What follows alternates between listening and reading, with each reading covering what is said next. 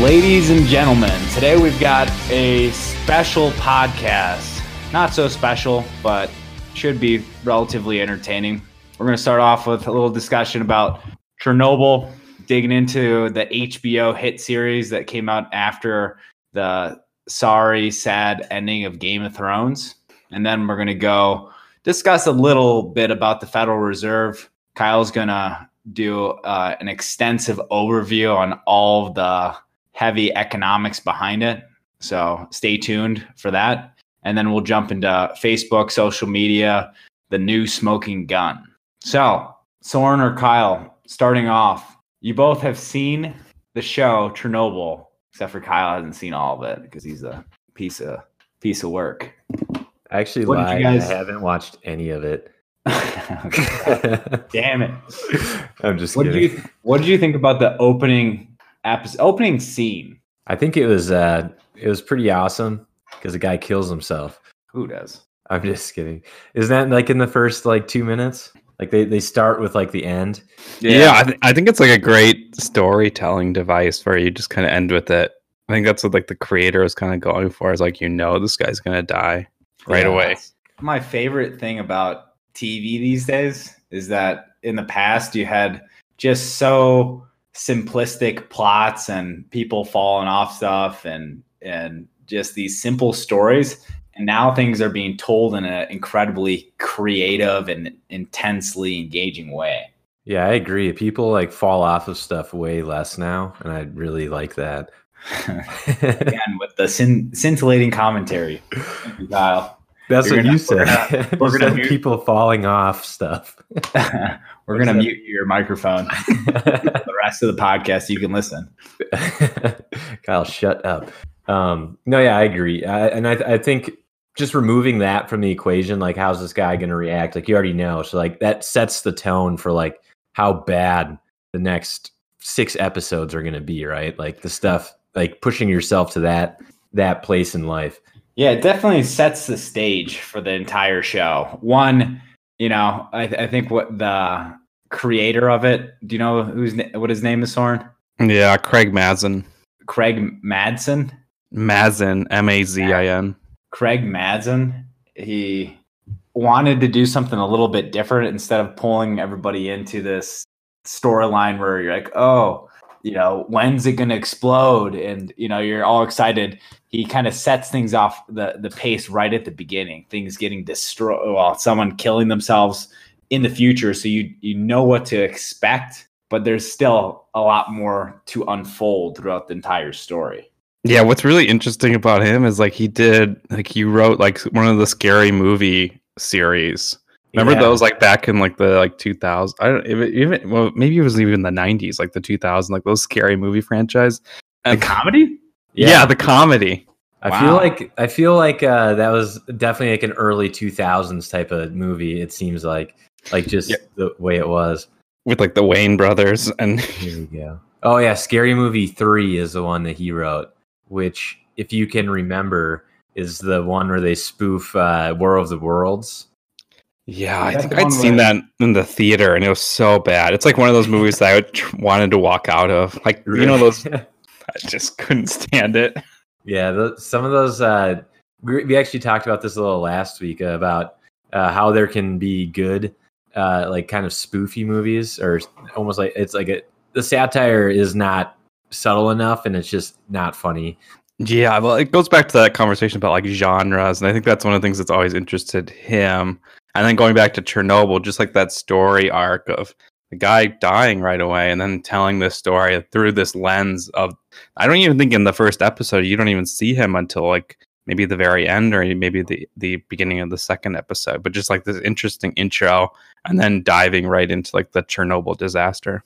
Yeah, I don't think he is in the first one because the first one focuses more on how they're reacting to the initial failure. And I thought it was fascinating to see the people really have no idea what's going on.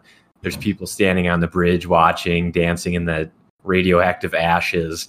And you could as a viewer, wow, this is not going to be good, but they just have no idea. It was almost hilarious. The people on the bridge are oh, wow, a a nuclear power plant and it's exploding. Sweet, let's watch it. Yeah, and like we think about that now, but like I listened to I think Torsten, you'd listen to the podcast too with Craig Mazin, the HBO podcast, and he was like, just people didn't know anything about it. They thought things like, oh, like vodka will actually cure me if I drink vodka. I won't get radioactive poisoning. And like even like the firefighters who arrived on the scene, that was how they were. And some people didn't even have like outfits on. They were just going to the fire at the plant. Yeah, I mean, and it was crazy when the guy picked up the hunk of graphite on the ground. He's like, "Oh, what's this?" And the guy's like, what a horrific scene. Oh. Yeah, but there's still like a piece of logic there as far as the vodka, because I had a roommate in college who was really sick, and he told me that when you chug a bunch of whiskey, it kills all of the malignant viruses and all of that stuff in your system, and he got better a lot quicker. Are you sure it's your roommate, or did I tell you that? Well, just think about it logically. You're putting alcohol, which kills germs, directly into your bloodstream. Makes sense. It kills it all. Yeah, the guy grabbing the graphite, just picking that up, and then they had one of the firemen throughout that historical situation who picked up a piece of graphite, and his skin was just severely burned.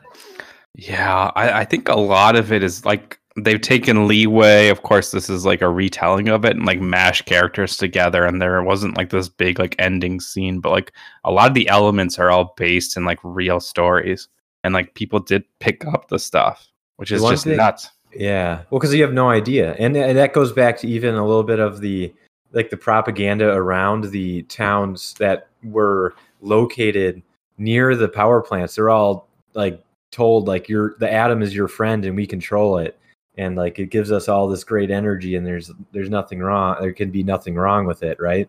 Yeah, and like tying like even that scene where they're all in that basement, and like the leaders of the plant and the old party leaders like Lenin, like tying everything back to Lenin being like, you know what, we can't let the people be enemies of themselves. Yeah. So we need to like cut the phone lines and things like that. Yeah, in order to reduce the spread of misinformation, which I thought was pretty Orwellian and great. I think that was a great line. One of the first lies that kind of surfaced was getting all of these people around these nuclear power plants and telling them that they were safe. So I don't know if it's just like if they knew how dangerous it was, or if they just kind of had like that mindset that like we control this, like this is something that bends to our will, and like just kind of arrogance going about it, you know? Yeah. Especially because in the Soviet Union, they kind of alluded to this in the show.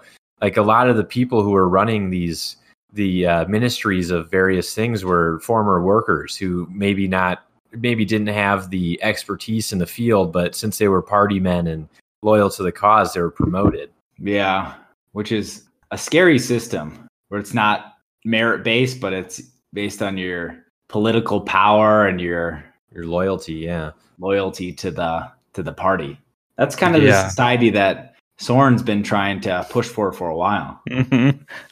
Not necessarily one of merit, just one of if I'm loyal, I get to go to the top. Yeah, wow. That sounds pretty good for like 20 people, and then everyone else historically hasn't done so well, it seems like. But they didn't deserve it, Kyle. If they were just a little bit more loyal. What would you say? Yeah, I think everyone's equal, just some people are more equal than others, right? Exactly, comrade. What surprised you about the show, Kyle? I thought some of the most like just jarring moments were how fast, I don't know if this is accurate to real life, but how fast like the radiation was, like visible effects, like a guy holding open a door and he's like extremely sunburnt on like half his body that was exposed, and then his leg started bleeding. Yeah, just his skin like completely destroyed.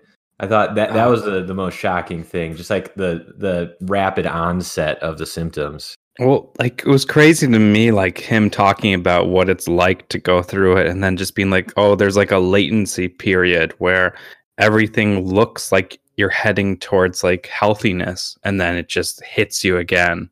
And that's like so scary to think about. I wonder why that is. So one, they gave the example of the radiation being like bullets, these tiny bullets going through your body at what, millions of miles per hour? Yeah, almost the speed of light. So what happens to a cell when it gets blasted by this tiny, tiny piece of radiation going millions of miles per hour? You'd think, I don't know, it sounds like not much, but it maybe with a ton of exposure, that's where the real damage lies. Yeah, I think why there's that latency period, I was trying to do a little bit of research, is because your cells get damaged interior, but they're still able to function because you didn't take like a dose to just cook you right there. But it's kind of like a systematic failure where it just like things cascade and your body can't keep up and repair the damage that has happened. So like one system fails, and then that causes the next system to fail.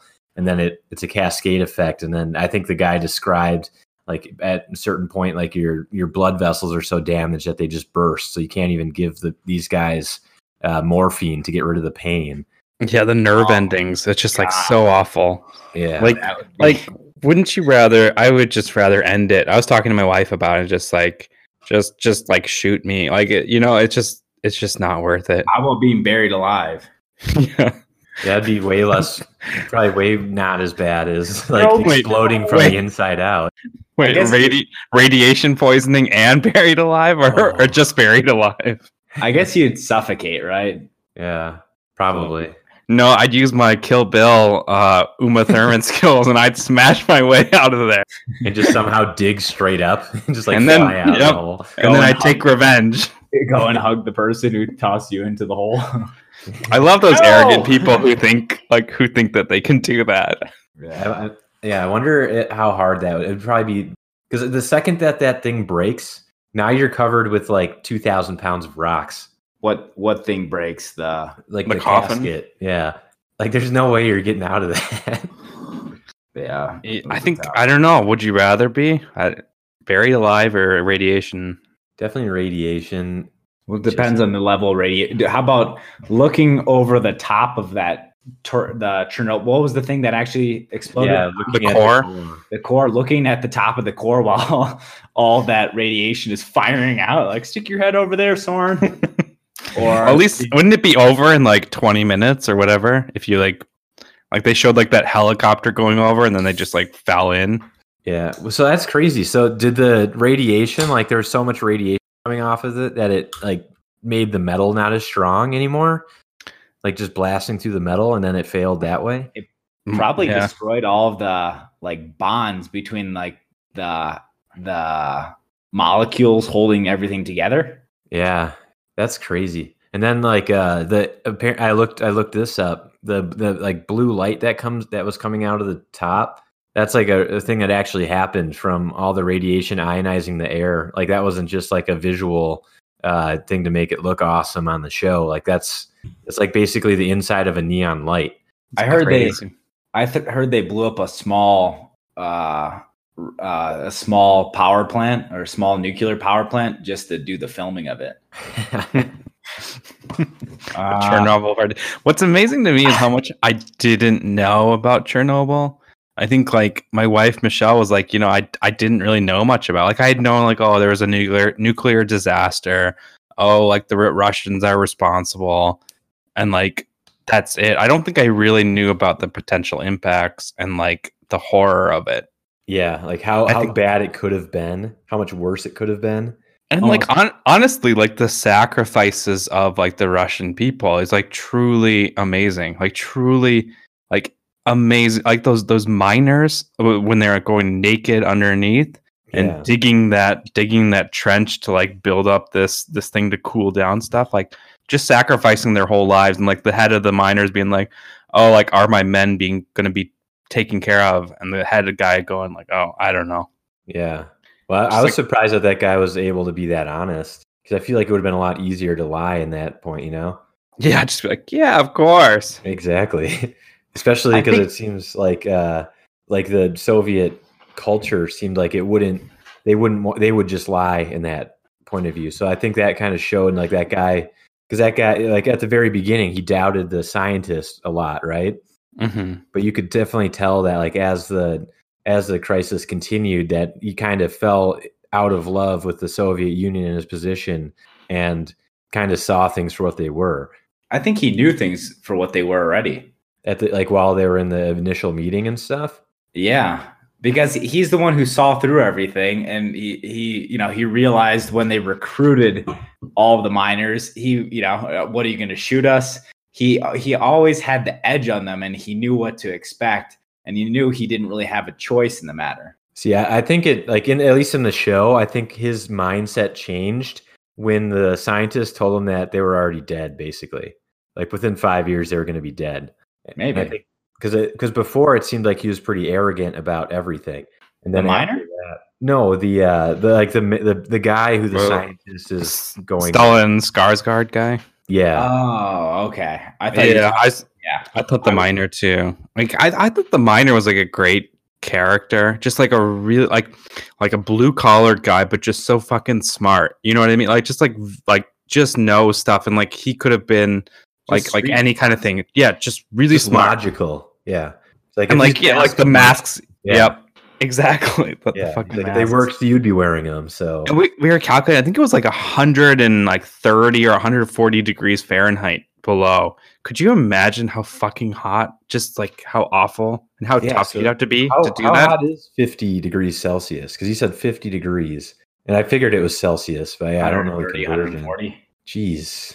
Yeah, but yeah, going back to like the spirit of those people, I think there was like a poem that they read at some point in time. I'm guessing it was in the podcast that talked about like the spirit of the Russian people. And yeah, it was like an intro to one of the episodes. Like I don't think they did text, but they just did the speech of it. Was it in Russian? Yeah. We both know Russian though. You guys gotta, I'll play it next time and you guys can just tell me what's going on. They reference like, this is a hard land and we're, hard people, and we have the ups and downs, but this is our land and we're gonna fight for it, and we're gonna fight for our land. Just kind of speaking to the resilience of the people and the kind of the respect that they had for the land, for the people that lived in Russia. Do you think that type of sacrifice and willingness to do that crosses cultures? In today's I definitely think so. I mean, like you think about like even the stuff with 9/11. Have you seen like the firefighters who went into 9/11 and did this? And even recently, where there's like this battle going on in Congress about paying like their healthcare bills and stuff like that, and just like securing these people who sacrificed their life. Like I think going into that building, that like you might be sacrificing yourself for a greater good. Yeah. Yeah, and it's I actually there's a lot of parallels probably with the miners and just the people in general, like the guys who go into the basement in the pitch dark water to go drain it. Oh, what a great scene, right? Like the ending of that episode where the flashlights give out. Yeah, that was so good. And now, it just built the tension up, and you're like, holy crap, like are they gonna make it? And there was like no dialogue whatsoever. No. Yeah, because they all had their masks and gear on, and just breathing, the Geiger counters just like the entire time. You're like, holy shit! Can you imagine just being like, it's like one of those details that you like possibly just would overlook. Like you bring a flashlight down, and you'd be like, yeah, we can use the flashlight, and then it just dies. Yeah, the battery gets destroyed by all the radiation, and you're just like. My wife was like, "We need one of those those crank flashlights in our apartment." I was like, we have one. We live in like downtown San Francisco. Like, I don't think we're gonna have an issue. Or you guys might have the biggest issue. Maybe an earthquake. Yeah. Yeah. Then you're stuck in all like it's gonna be actually dark in all those buildings and stuff, right? What impressed me was when all those people went on top of the building.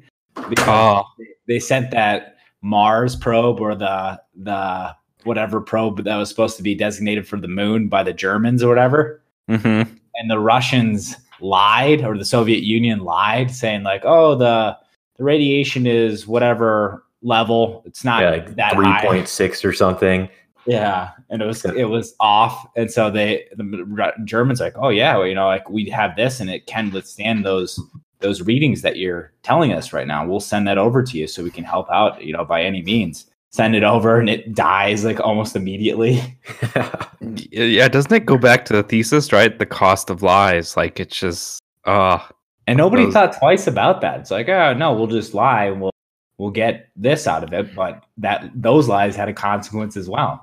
Like trusting the experts versus like your own position, like admitting we're at fault versus trusting the experts. Yeah. Wasn't there a quote was it in the podcast where they said like basically this is the worst case scenario for the Soviet Union because they're a culture based on not being embarrassed, and this is the most embarrassing thing that could ever happen type of thing? Yeah. I think it might have come from it sounds like something that came from the podcast. So instead of having a lunar rover, they just sent a bunch of people like, hey, the human robots. Yeah. Hey, hey, Orgyle, Nikolov, Dmitry. Hey, Torsten. We're gonna send you into like the most hostile radiation environment ever created.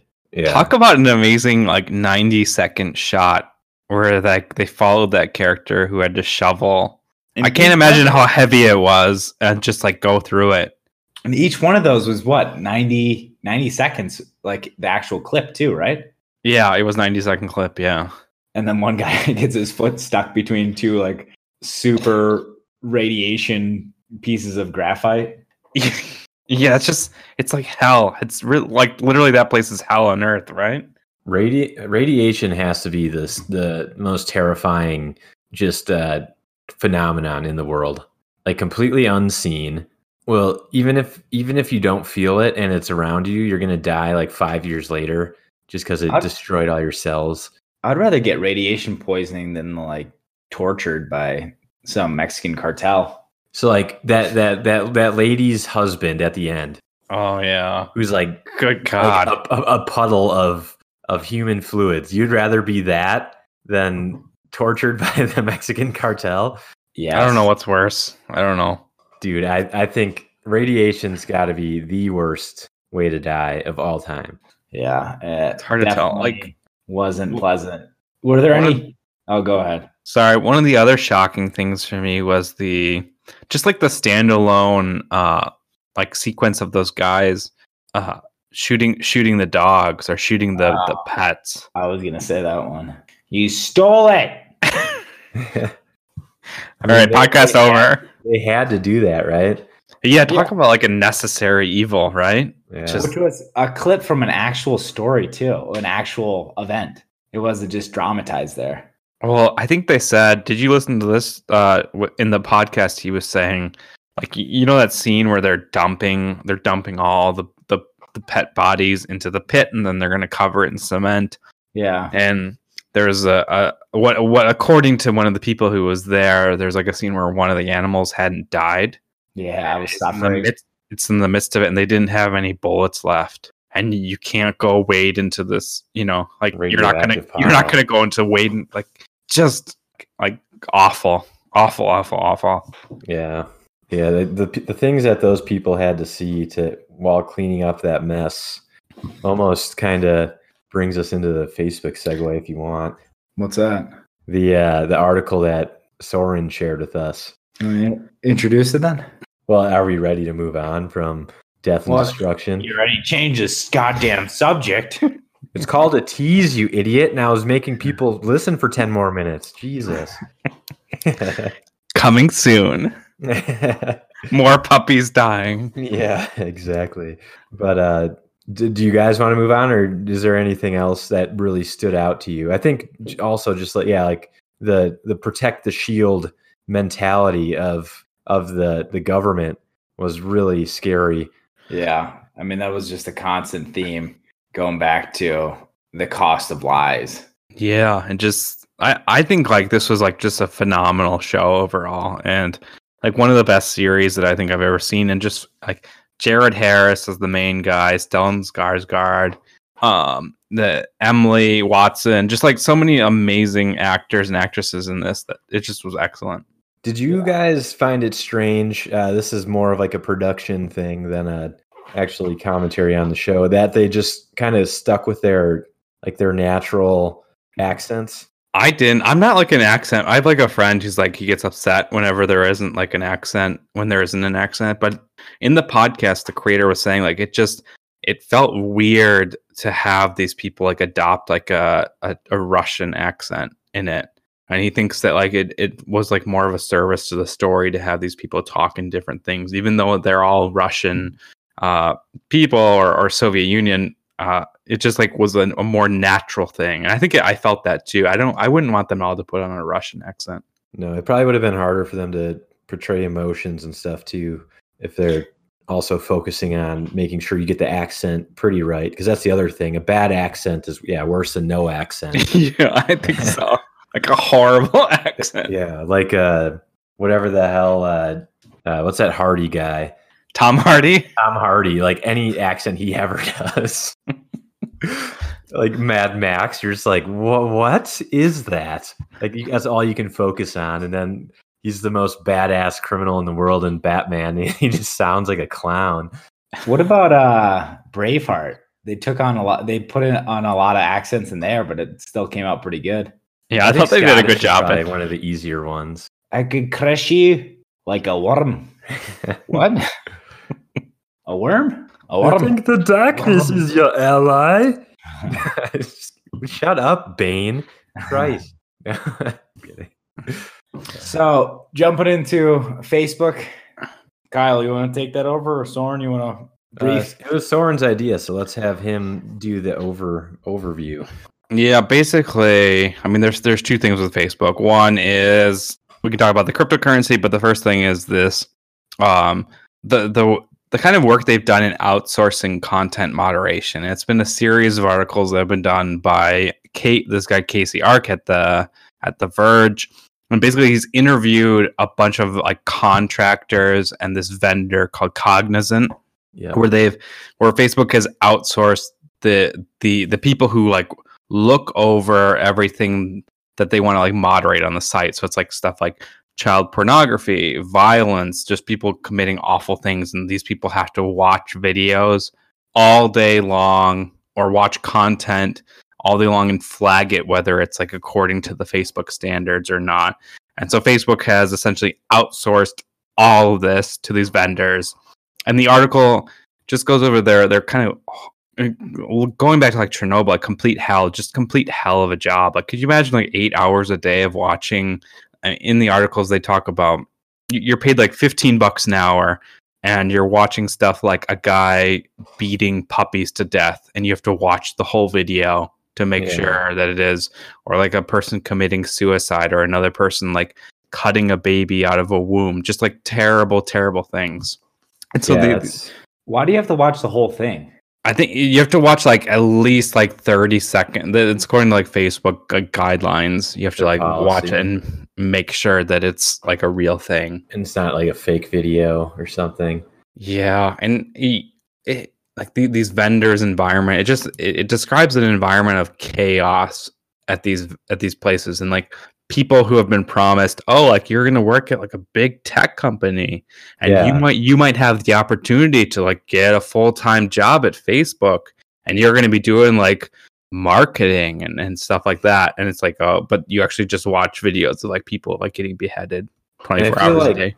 The people that they try to recruit for those jobs too are probably ones that don't really know like how absurd it would be to be picked up for like a crazy job at Facebook at $15 an hour and through a recruiting agency. Yeah, it's like the thing for me is like the article doesn't really go into. It's a great point about targeting people who just may not like targeting vulnerable people. Yeah, and there's no mental health services. Lots of people quit. There's just this whole environment of chaos. Yeah, and they said like, and also like the people who run like the Cognizant, I don't want to get in trouble because I don't know how true this is, but in the article, like apparently they don't really take care of their facilities. They have people sharing desks through different shifts, and the desks are full of boogers and pubic hair, and the bathrooms are disgusting. like they had to put up signs that say like don't wipe anything on the walls, which like if you need to say it, like something bad's happening. Don't flush down like more than 5 toilet seat covers at a time. No upper deckers. Yeah, please don't poop in the top of the toilet. Specific one to Soren. Watch out. I think Soren's wife has that sign in their house. People always send me a company-wide email address to me. Yeah, it's like CC'd to everybody, but the 2-line is only your email. Yeah. We've been noticing a lot of upper deckers lately. We're not pointing fingers. He's the only one in the 2-line. Stop. Yeah, that would be a crummy job. What's the answer to that, though? Do you think do you honestly think like you guys like? I personally think I'm like a resilient person, and I think I could watch some stuff and be okay with it. Like rough. No. He's like, well, the porn I watch is super crazy, so super rough, guys. Super rough porn. All right, but do you think you'd be like 8 hours a day watching this stuff for months? I think that's for months. I honestly, I don't like. You'd have to have PTSD. I don't. Either that, or you'd like turn into a psychopath. Like, be like, I can't wait to get to work. Yeah. And then you're just completely desensitized to everything that you see. And you're like, well, that's not bad. I watched someone kill a iguana by smashing it until it turned into a bloody pulp. And you're like, oh shit, dude. Yeah.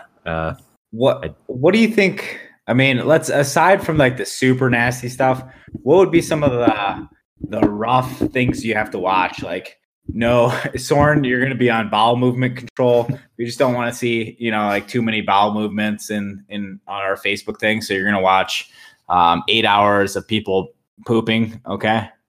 Would that be, do you think you could tolerate that for 8 hours? Pooping? For enough money. For $15 an hour? Of course. I think like you maybe have to like switch people off between things. I think like child pornography would be a really, really hard thing for me to watch. No, I couldn't. Yeah, I couldn't watch that. It's like True Detective, or you just like that would be like the Thing immediately, where it'd be like I need to figure out this guy's IP address. I'm curious what they do then. Do they have some sort? Do they send that to like the FBI? How do they pursue that stuff?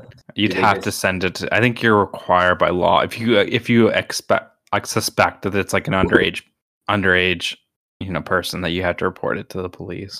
Yeah, I think maybe one of the redeeming factors is hopefully a lot of psychos have been caught through that. Well, it's like what's the nature of the internet is like replicating things, right, and copying things, and that's the natural state of the internet, right? And so like you have these things like shootings, and if someone posts a video of a shooting, it just gets replicated. And I honestly think it's a very hard task to actually get control of these things. That's why the question I was going to bring up earlier is, do these jobs even need to exist? Especially considering how taxing they are on the people performing them. Is there a thing where you moderation? Well, can't you just not watch the video? I think like you need some sort of human editor. At this point, I think in our society, we need some sort of human editorial element, which sucks. And like you can use AI and stuff like that to kind of get rid of things, but you almost like are required to have a human decider. But isn't that the point though, that you can't get rid of these things? They're going to keep coming up regardless. You can cut off one head, but there's already 2 more that are grown, right? So, yeah, and that's the hard part about it. I completely empathize with like the stance of it's just so hard to combat this. That's what I'm saying. Do we start expecting people as a society to be responsible enough to say, hey, I don't want to watch this shit. I'm not going to. I'm going to block or whatever, mute anytime it comes up, and just try to have the responsibility be on the person watching the video. I don't think it's possible.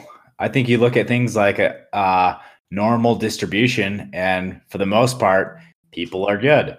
You have the great people on one end who have very high ethical standards, and on the other end you have a lot of twisted individuals. And I think that there's a market for that type of chaos. Well, it's like you guys remember? You guys if you guys use Reddit, and like they've been cracking down a lot in their communities, and there's like the people fucking dying. You've heard about this one? No, Where it's just like showing people who have died. And that's all over the internet. Yeah, it's all over but like I think these platforms actually have a responsibility with these stuff. I honestly think like Facebook has a responsibility to get rid of this. So, because I think they're a media company. I think they're a media company, even though they claim they're not. They are. Yeah, they claim they're forum. They claim they're a platform for everything, but they're a media. They charge advertising. They're a media company, I think. So, but if you start regulating them, like, well, here, this is actually maybe a thing. So if they're going to have to be regulated like publishers, does every single post you make need to be approved before going up? Well, it's this whole, what was it, the federal the Communications Decency Act, I think of the Decency Act, where platforms are basically exempt from any kind of laws about it. Yeah, because it's the open forum, or like you're talking the park type of thing, versus if you're choosing what's on the website, then you're liable for what's on the website. Yeah, I mean, like if Fox News or like New York Times or something like that broadcast like a beheading or like some kind of advocacy, or even if they just post something that's libelous, they're but the kind of like the companies like Facebook and Twitter, like they just said, oh, we're just like a platform. We're not responsible at all for the content. So that's what I'm saying. So if these guys want to continue having the benefits of being a platform and having that legal barrier, do these jobs need to exist? I think so, because if you saw this stuff in your feed, I just surface up because someone like accidentally liked a post, or like it just got surfaced up in the algorithm, there would be like uproar. Why not block it though? Well, you'd still see it. I think that would cause like if they showcase like a beheading video or something like that to like a 12-year-old. Yeah, I think that would be like, that would cause an uproar that people would say like, oh, Facebook has to be regulated. Well, yeah, and that's already happening. That's why I think this is one of the tougher kind of arguments in our society right now. Is the internet's so vast that there's really no way to regulate it.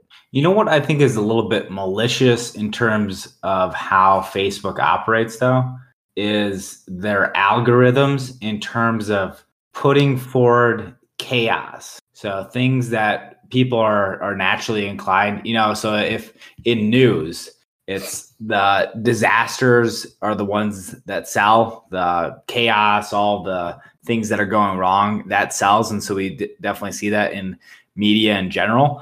But in Facebook, they have their algorithm set to like, oh, is this like something that would disturb this individual in particular? Let's put it in front of them so that they will be more likely to click on it and to create that type of unrest. Yeah, because optimizations, right, for engagement, which is never, you don't know. Like, is that the criteria we want to use as a society? Absolutely not. Because, it just creates this, in my opinion, it continues to create barriers between people. I agree, but that's the thing that sells, right?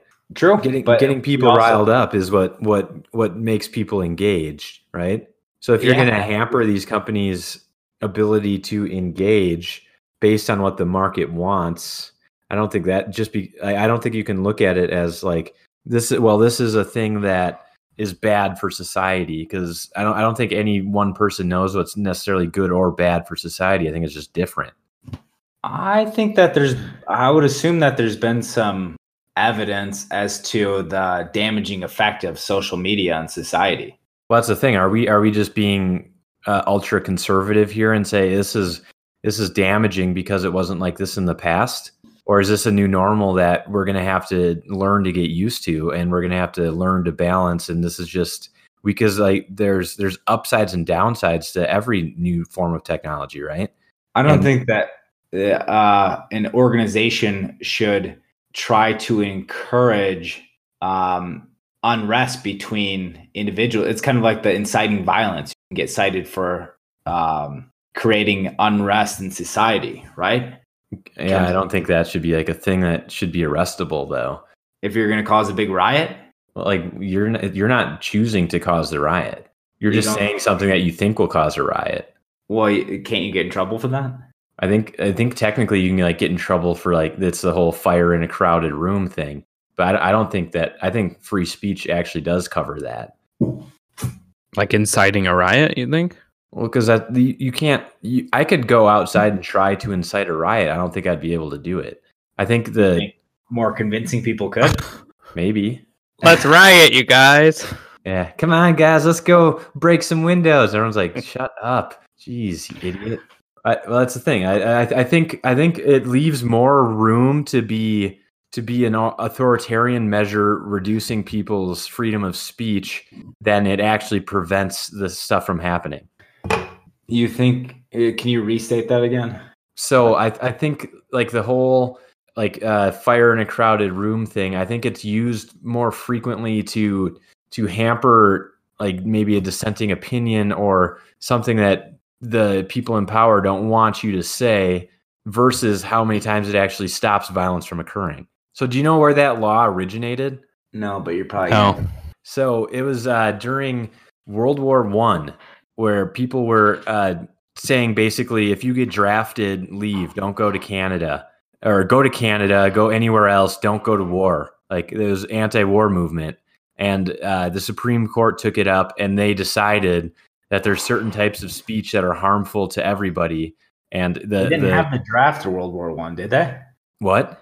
They didn't have the draft then. Wasn't the draft instilled after? Or it was either World War I or World War II. No, the draft happened earlier than Vietnam, right? I don't know, but I thought it was Vietnam. It might have been It was way earlier than that. Because in Vietnam they couldn't get the people. World War I, they had people lining up left and right. World War II, they had people lining up left and right. Vietnam, people are like, fuck that. And they're like, okay, well, let's instill a draft. Anyway. The war military draft happened in 1863 was when the bill was made. Conscription has caused riots since the Civil War. There was a draft in preparation for World War I because the army only had 100,000 people at that time. I stand corrected then. Maybe the draft was stopped then after Vietnam. The draft was dissolved after World War I. So I was in Vietnam, people were drafted. That was also a draft. And World War II, it was initially excluded from the draft, but then they started conscripting armed forces in 1943. But anyway, so that's where the whole fire in a crowded room thing started. It was people who said, I'm drafted, I don't want to go to war.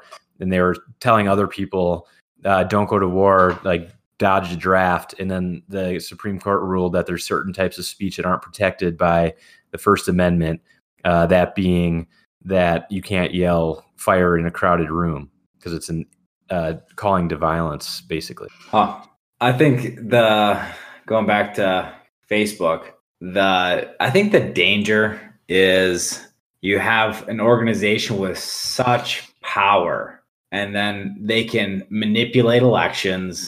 And now what are they doing? They're creating a cryptocurrency. Yes, I think that's just. What's their cryptocurrency called? Libra.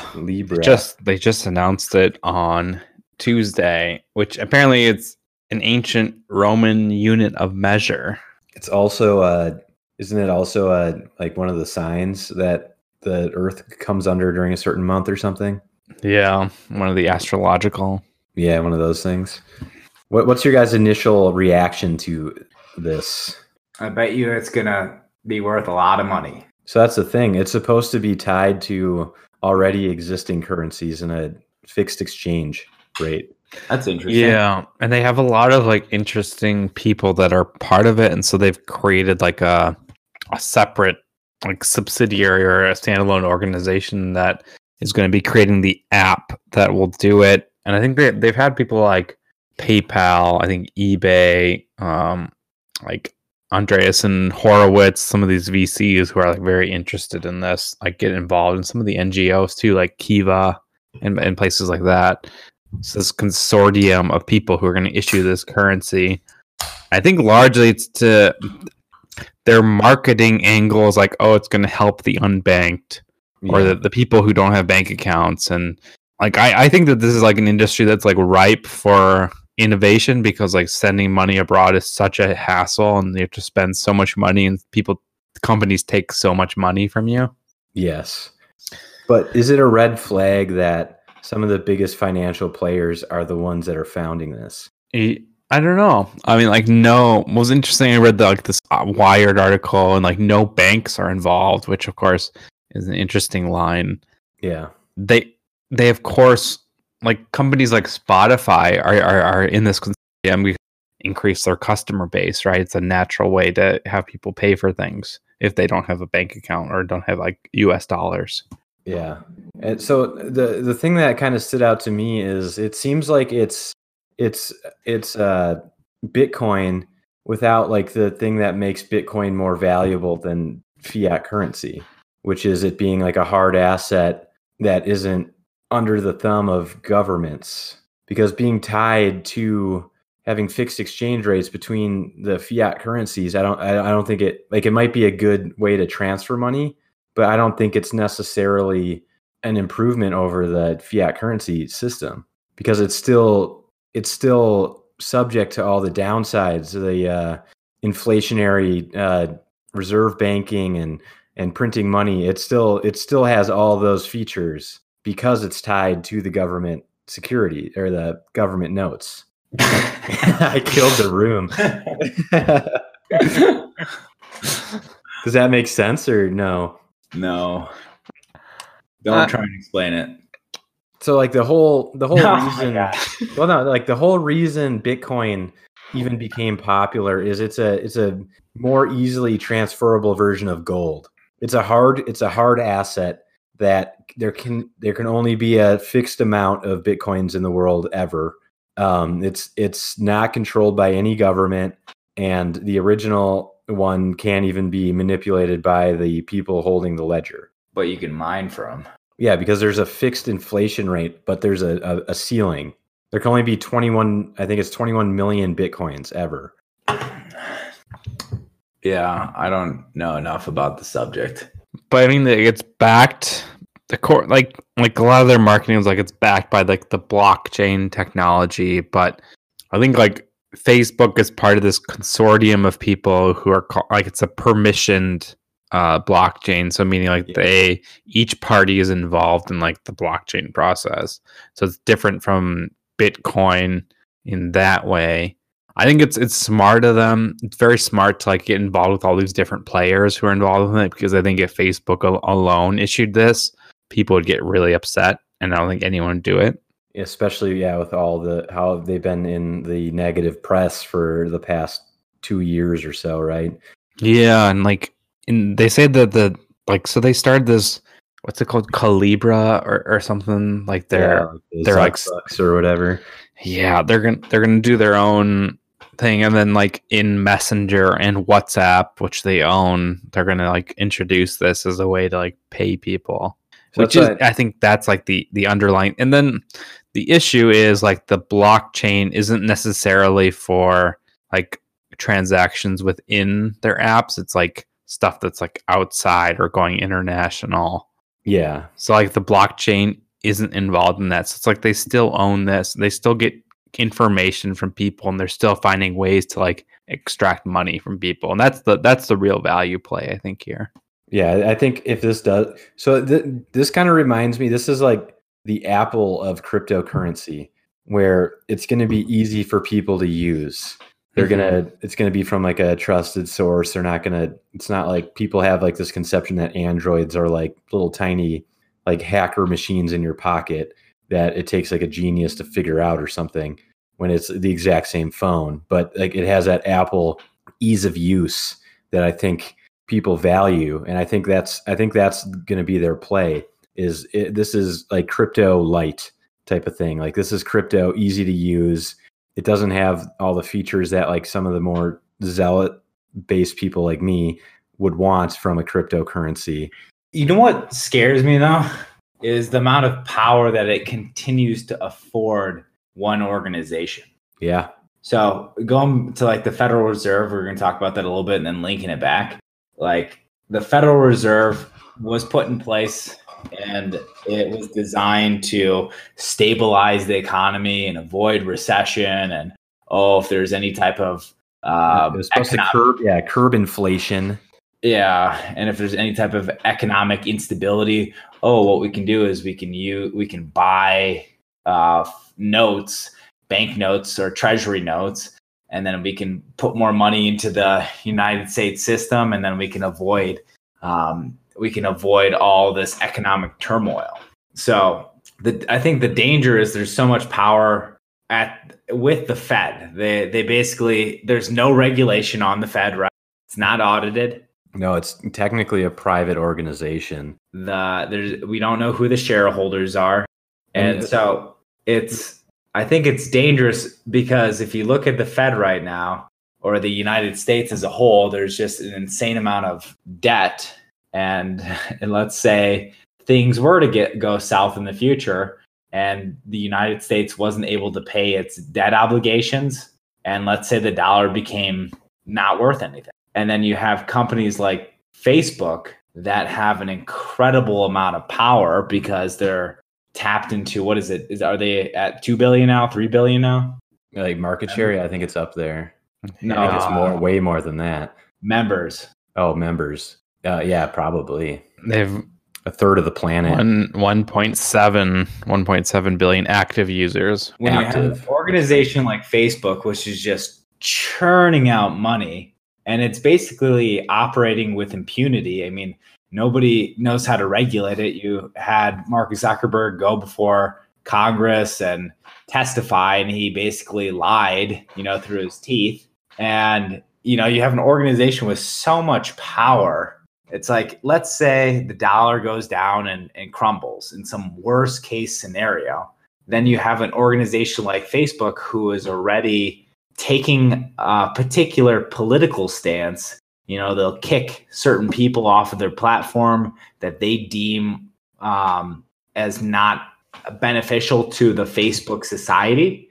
And so they're curbing free speech in that sense.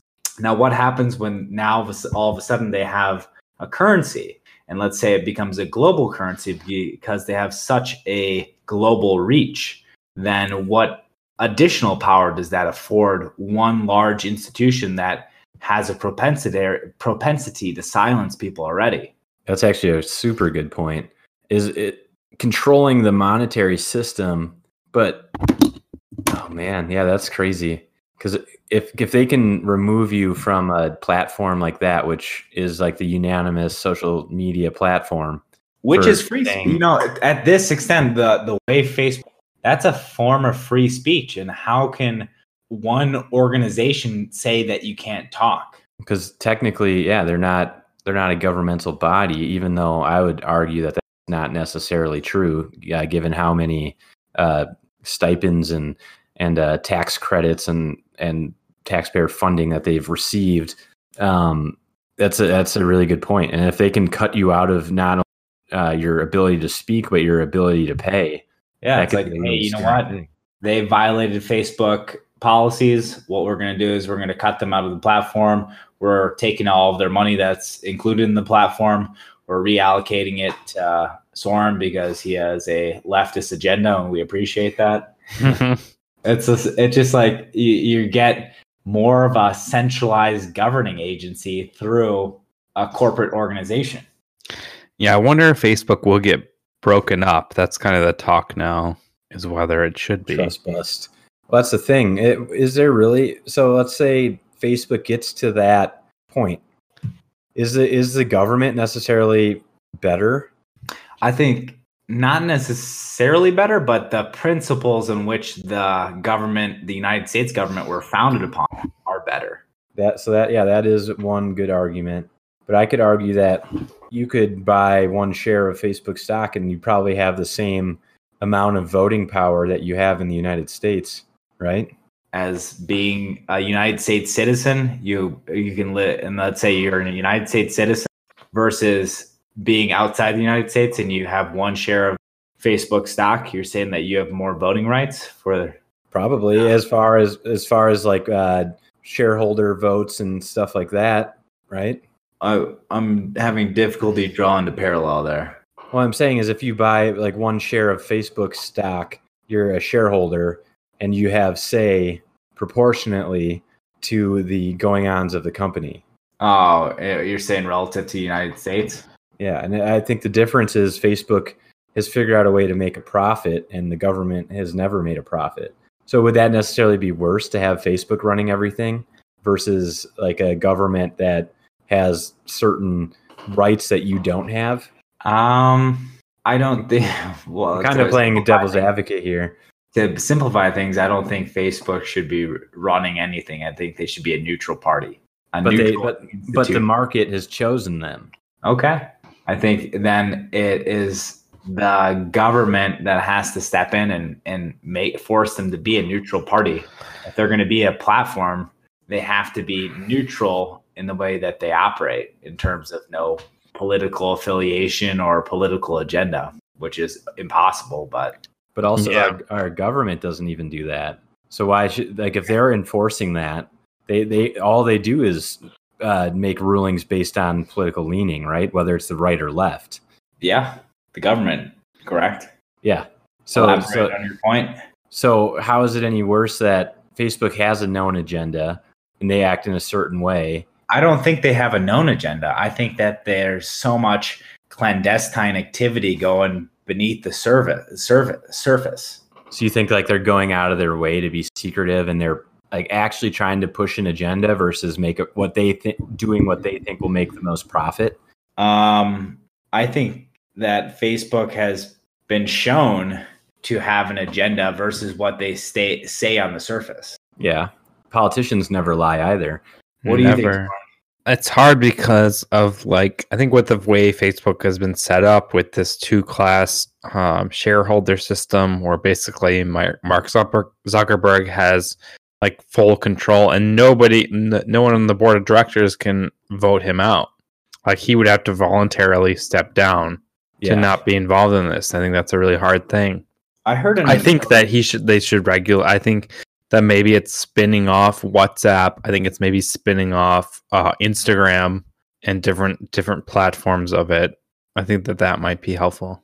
So spinning off like the Instagram, that would, you think, reduce their sway? Or I think that it would. I think it's easier said than done, obviously, but I think like they I don't think that they should have that much share of voice of the world. So I have what do you think about this though? Who's going to be the ones writing the regulation that is going to be imposed upon Facebook? Me. I'll write it. Well, it's going to end up being lawyers for Facebook because they're going to lobby the hardest, right? Yeah, and that's like their like number one growing like workforce is the lobbyists. Yeah, and so that's why like I have a feeling that we would try to regulate them, and all it would do is regulate competitors out of the market. Well, they've such an entrenched position, and then we have people in Congress and like just like in our government who don't understand how Facebook operates. Like I'm so embarrassed when they have these like hearings. Oh yeah, and people ask the dumbest questions, like like they don't have any idea. I mean, people in the Supreme Court, like some of them don't ever use a computer. Yeah, and they're regulating our world, which is crazy to me. That's why if we want to get into an argument on the state later, I think that would be interesting. Not today, but for a different time. But I think that's why I think like regulation would be good if it worked as intended. But I think as we look at probably 99.9% of regulations created in the past, they're written by the people that they're intended to regulate. So all they really do is regulate better alternatives out of the sphere of competition. Yeah, I would agree. But there has to. So what's interesting is one of the guys who helped found Facebook, or helped kind of take Facebook from this college platform to a global basis, he is now, I heard him on another podcast. I think it was the Sam Harris podcast, and I forgot his name. But he's openly stating that, like, I truly think that what Facebook has become is a global menace, and it is not serving people. And, I've expressed my opinion, and that's why I stepped aside of Facebook. And I think it's my imperative as an individual who founded the company to fight back against kind of the damage that this organization is causing. Yeah. And that I find that fascinating from a founder of the organization. Was that Chris Hughes? Do you know? That might have been. Let me look it up while you guys are. Because he wrote like a New York Times piece, and he was like a roommate of Mark Zuckerberg. I honestly think that Mark Zuckerberg is a tremendously intelligent person and tremendously gifted, and like has created something incredible. But I think that Chris Hughes is like on the periphery of this. Like he was like the roommate of him, and he helped do like some like little like marketing and stuff like that. And he got like a bunch of Facebook shares. And he wrote this article in the New York Times, I think like a month ago, about breaking it up, how it should be broken up. Does that kind of come from jealousy, do you think, on his part? I don't know. I just think like one person being in so much control, and I think that's the thesis of the argument. Is like Mark Zuckerberg is a flawed human, just like everyone is, and like having one person have so much control over it is crazy.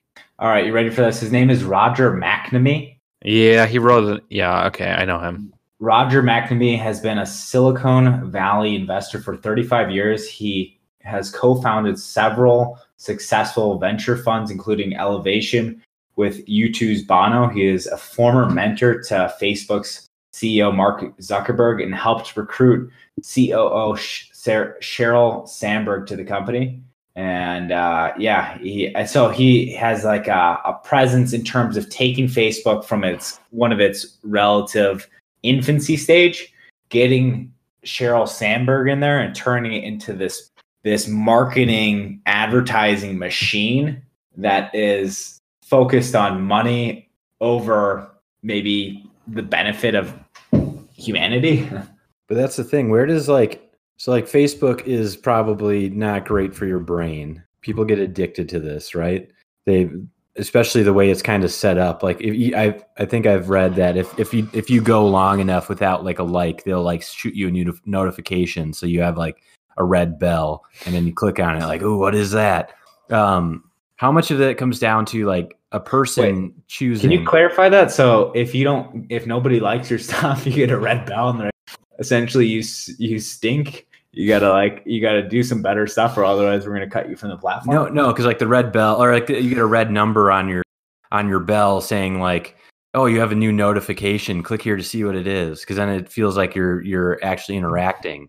Oh, like wow. Half the time it's just like this person posted a new picture or something that you're friends with, and man. Well, it's like everything's engineered for engagement, right? It's like our mom, right? Torsten, like she's always like, "Oh, I got like a 50 likes on this post, or I got 100 likes on this post." Yeah, and that's like a human thing to be like, "Wow, people like validate me." Exactly. So it's like a thing that you can get addicted to super easily, because you make a post and a bunch of people like it. That's like if you're sitting in a room and you said a joke and everyone laughed, like you're gonna feel good, right? Mm-hmm. But at what point does it become like I'm spending too much time focusing on this? It depends how they laugh, though. Yeah, if they're laughing at your joke, or if they're laughing like you're when you're doing stand up and it's just pity laughs. Good one. What were you saying, Kyle? But so like, when does it come down to like the person's responsibility to not let this thing be a toxic influence on their life? Oh, it's 100% the individual's responsibility. But if an organization is perpetuating a abusive form of interaction, I think that is dangerous to society, and it should be looked at very carefully. Well, it's like going back to regulation, right? Like stuff like lotteries, and like I think that like Facebook and like all these companies have hired people who just like psychologists and people who understand how dopamine works, and like like even casinos, you know, like bright lights, like you get like these notifications that are like, wow, like I really got something. That's a fantastic analogy, because if you look at, so by the same token, if you look at the lottery system, I mean, how beneficial is that to society? You know, you get millions of people contributing, you know, probably a significant amount of their income where they're at, to something where the probability is infinitely small that they're going to come out with anything, and they're wasting that money. The poor man, right? The poor man's tax, right? Tax. Yeah. But is it that way because it's regulated?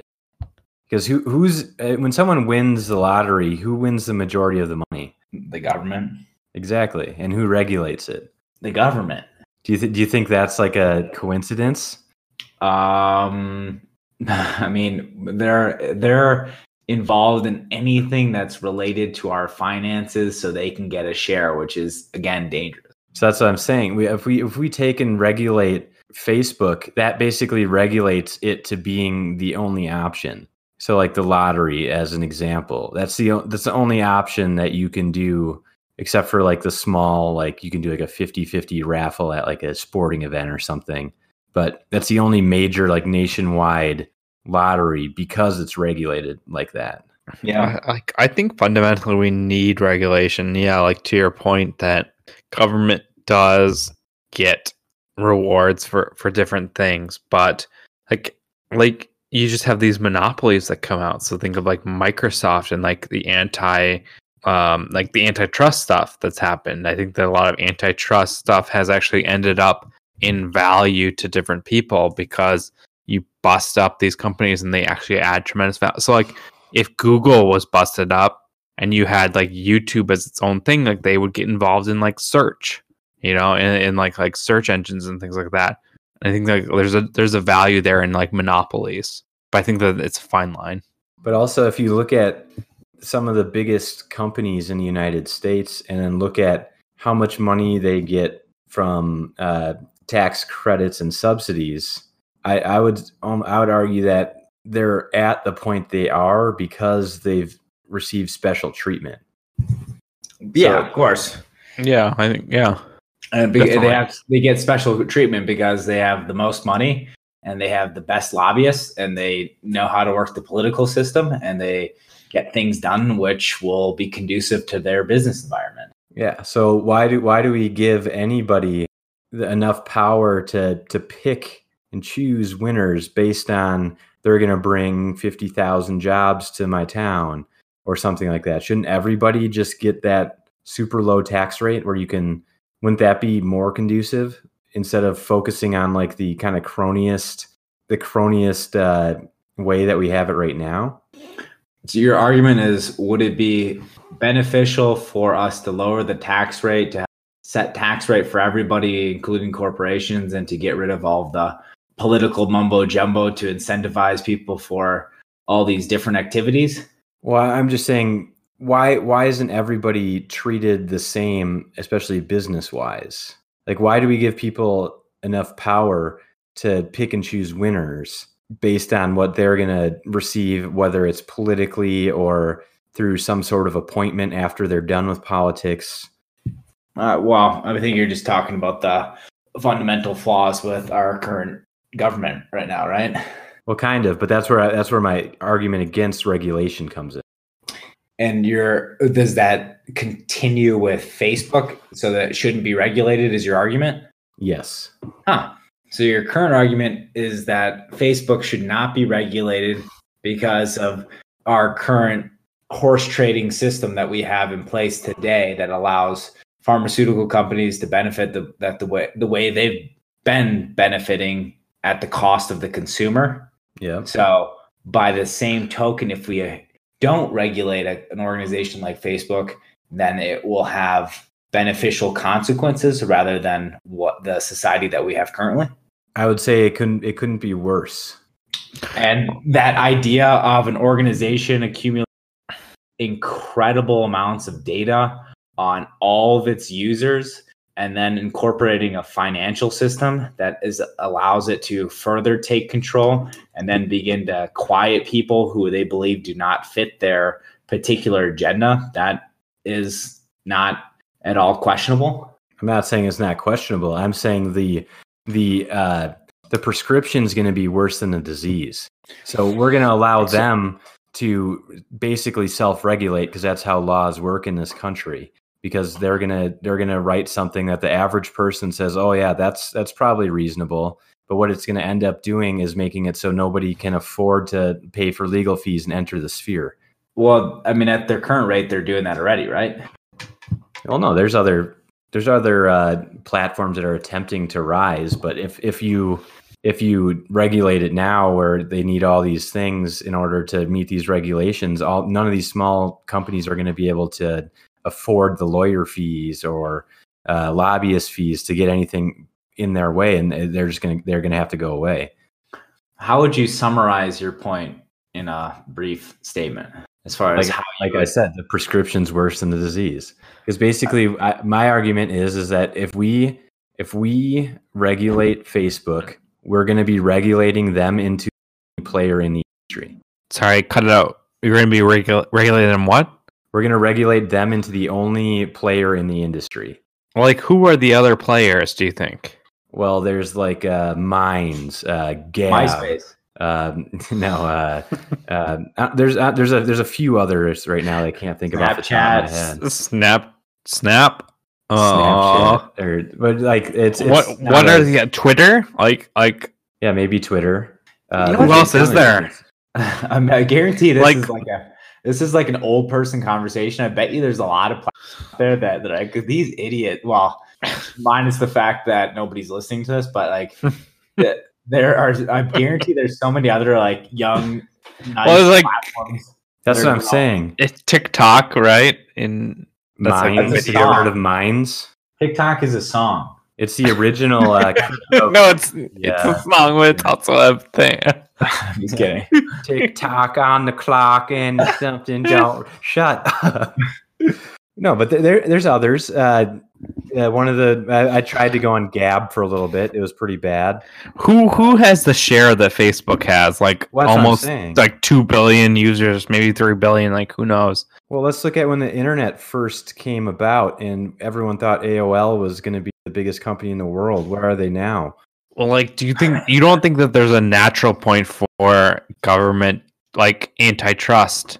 Like you think about their breakups of like what was like AT&T, Microsoft.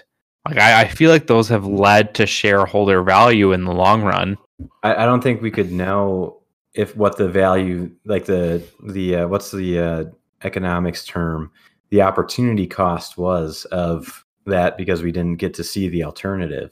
You got to see it maybe in the rise. So if you look at like during the Industrial Revolution, the opportunity cost in the fact that the little men or the little people were little women. The working class were basically shafted. You know, we're gonna take down your pay. You're gonna work 20 hours a day, and if you don't like that, then hey, we got someone who's gonna work. Yeah, when was that you're saying? Industrial Revolution. Well, see, I would argue that those people are working those jobs because it's still better than the alternative we had before that, which was living off of what you could grow, right? I would agree that there was benefit to that to a point, though, because until the Industrial Revolution, we were basically living off of like $2 a day for 40,000 years. My point is, like, when U.S. Steel was in full force and people were working in these hazardous conditions and they didn't have any type of voice, I think that's where the unions came into play, and that was incredibly beneficial. Yeah, I think government regulation with stuff like unions, like 40-hour work week and like not child labor laws and things like that. And I there is the argument too that if you have a son who's an industrious kid and he wants to make a couple extra bucks and can do it in a safe manner, it's annoying that regulation would prevent him from working too, right? Well, yeah, even that, take that further to the minimum wage. The minimum wage hasn't helped anybody. All it's done is remove jobs from the market, right? Yeah, it seems like with standard economics, if you're going to increase a minimum wage, then you're going to have less people that can work because businesses can only sustain a certain amount of people at a certain level of pay, and thus less people can work. What do you think about the minimum wage, Soren? It's a very complicated question, I think. Like you talk about like San Francisco, where you have an environment where the median like apartment might rent for like $4,000 or $3,000 a month. Jeez. And let's say like the minimum wage is like $12. Like you physically you can't afford to live there, right? Yeah. You cannot afford to live there at the minimum wage. But are people going to choose to live there regardless? What do you mean, like regardless? Like the entire like homeless population. even if your thoughts, Kyle. Well, I'm saying like all the minimum wage does is so anybody who can't work for $12 an hour doesn't even have any job. So well, I think it provides like you need certain jobs which have been like kind of devalued in our society, right? Like cleaners, staff who are working like different like service industries and things like that. Like if you have like a McDonald's or you have like a fast food place, yeah. So you think that they shouldn't? I don't. It's just like a very tough question, I think. It is, and then because what's the answer? Do you make people have to work longer hours in order to afford to live certain places, or do you have? There's a point where you can't even do that. You could be working 80 hours. You could max the amount of time you could physically put at work and still not be able to afford standard of living. Yeah, I think like in San Francisco is probably the worst. I don't know of any area worse. Maybe Manhattan is Doesn't equal. It have the largest homeless population of any city as well? I don't know if it's very large, like per capita. Yeah, and I think it's particularly tough because of like there's a lot of conditions like the weather is like you can live outside over the years, and yep. I think a lot of people have shipped people here, and there's been a lot of tolerance for homelessness, which is just like it's a tough thing. Like you walk down the street and you see people shooting up like meth. Like I see that in front of my office building. People just shooting up. I saw that in Denver.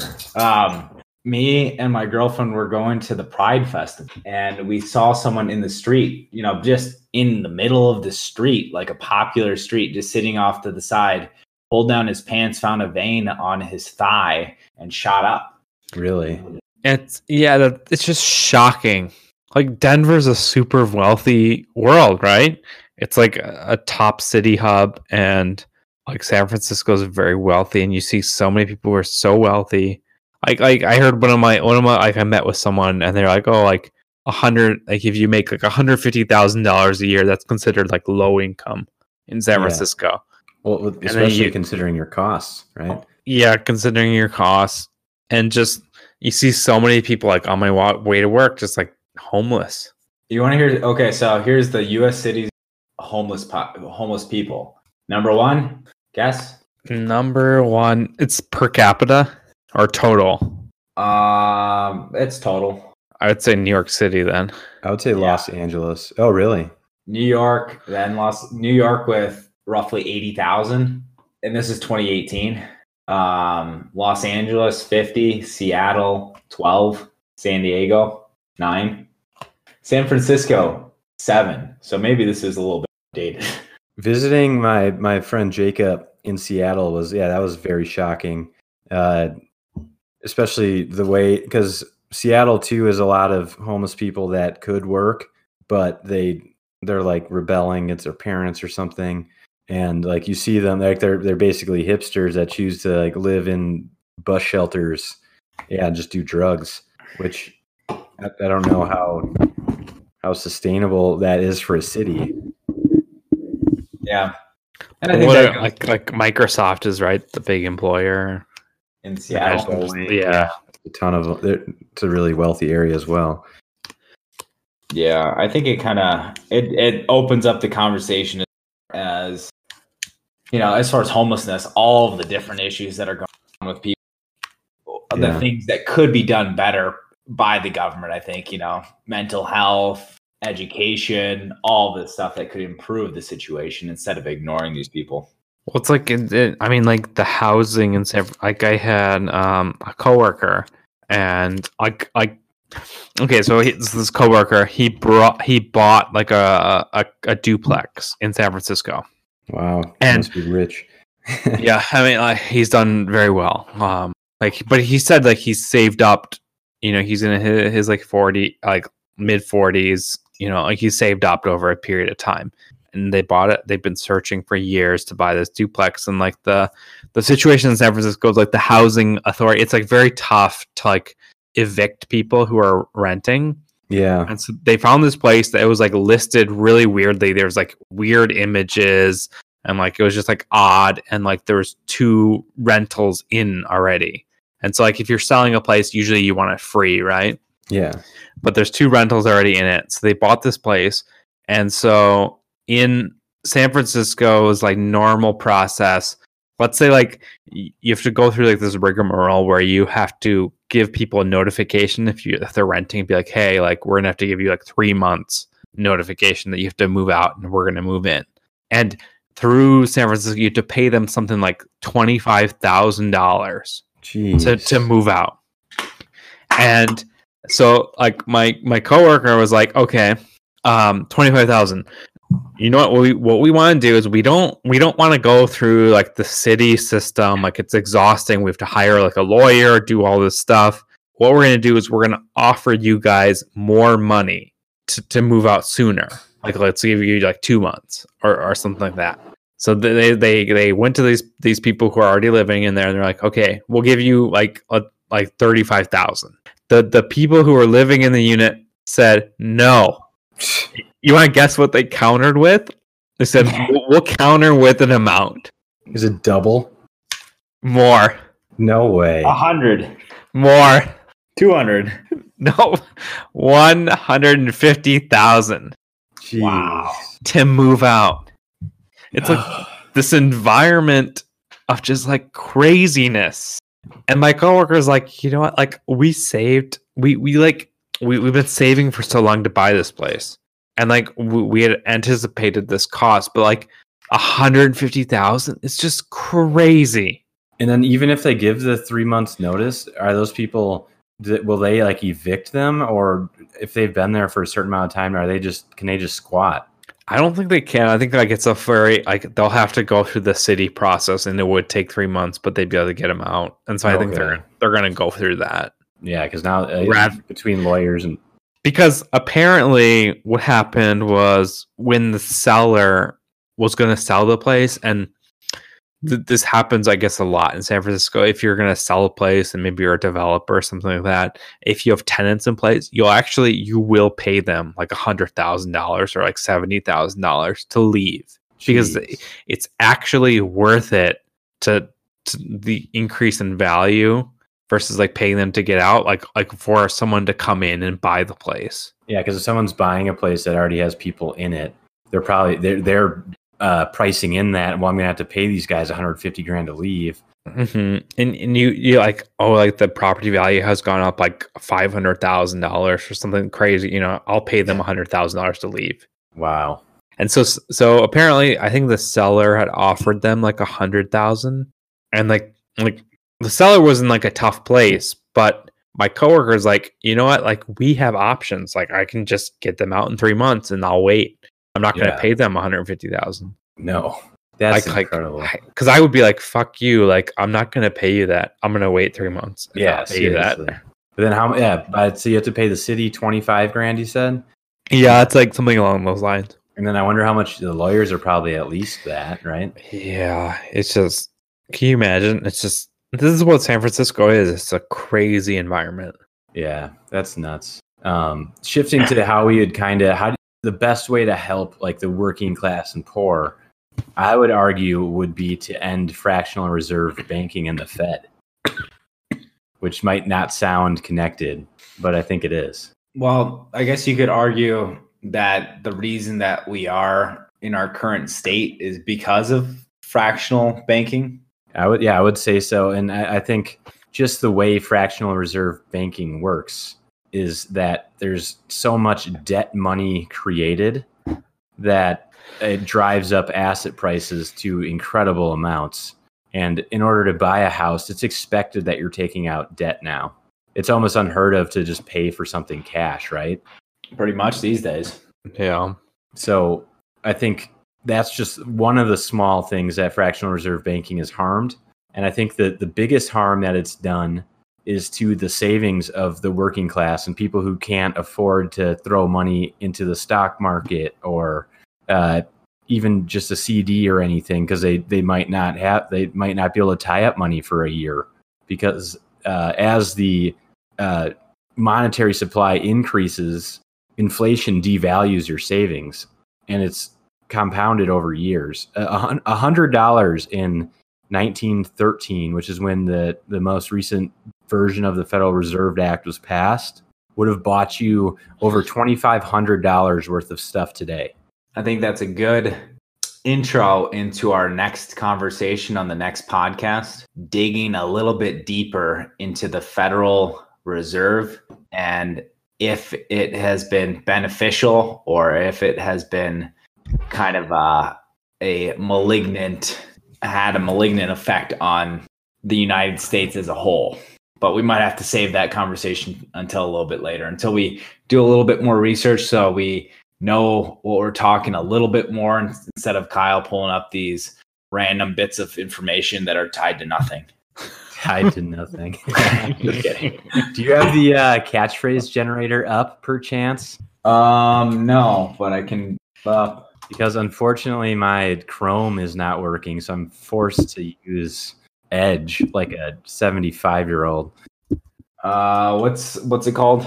I think it's just catchphrasegenerator.org or something like that. Maybe it's .com. Slogangenerator.org. Let's create our own for this evening. No.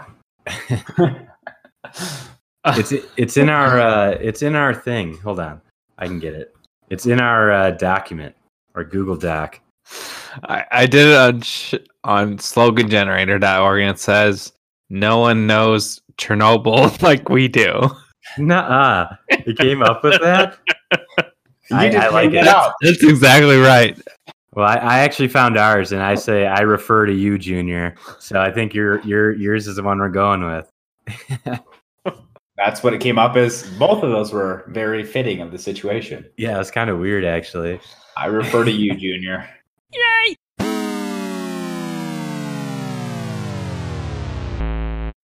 The podcast you just heard was made using Anchor. Ever thought about making your own podcast? Anchor makes it really easy for anyone to get started. It's a one-stop shop for recording, hosting, and distributing podcasts. Best of all, it's 100% free. Sign up now at anchor.fm/new. That's anchor.fm/new to get started.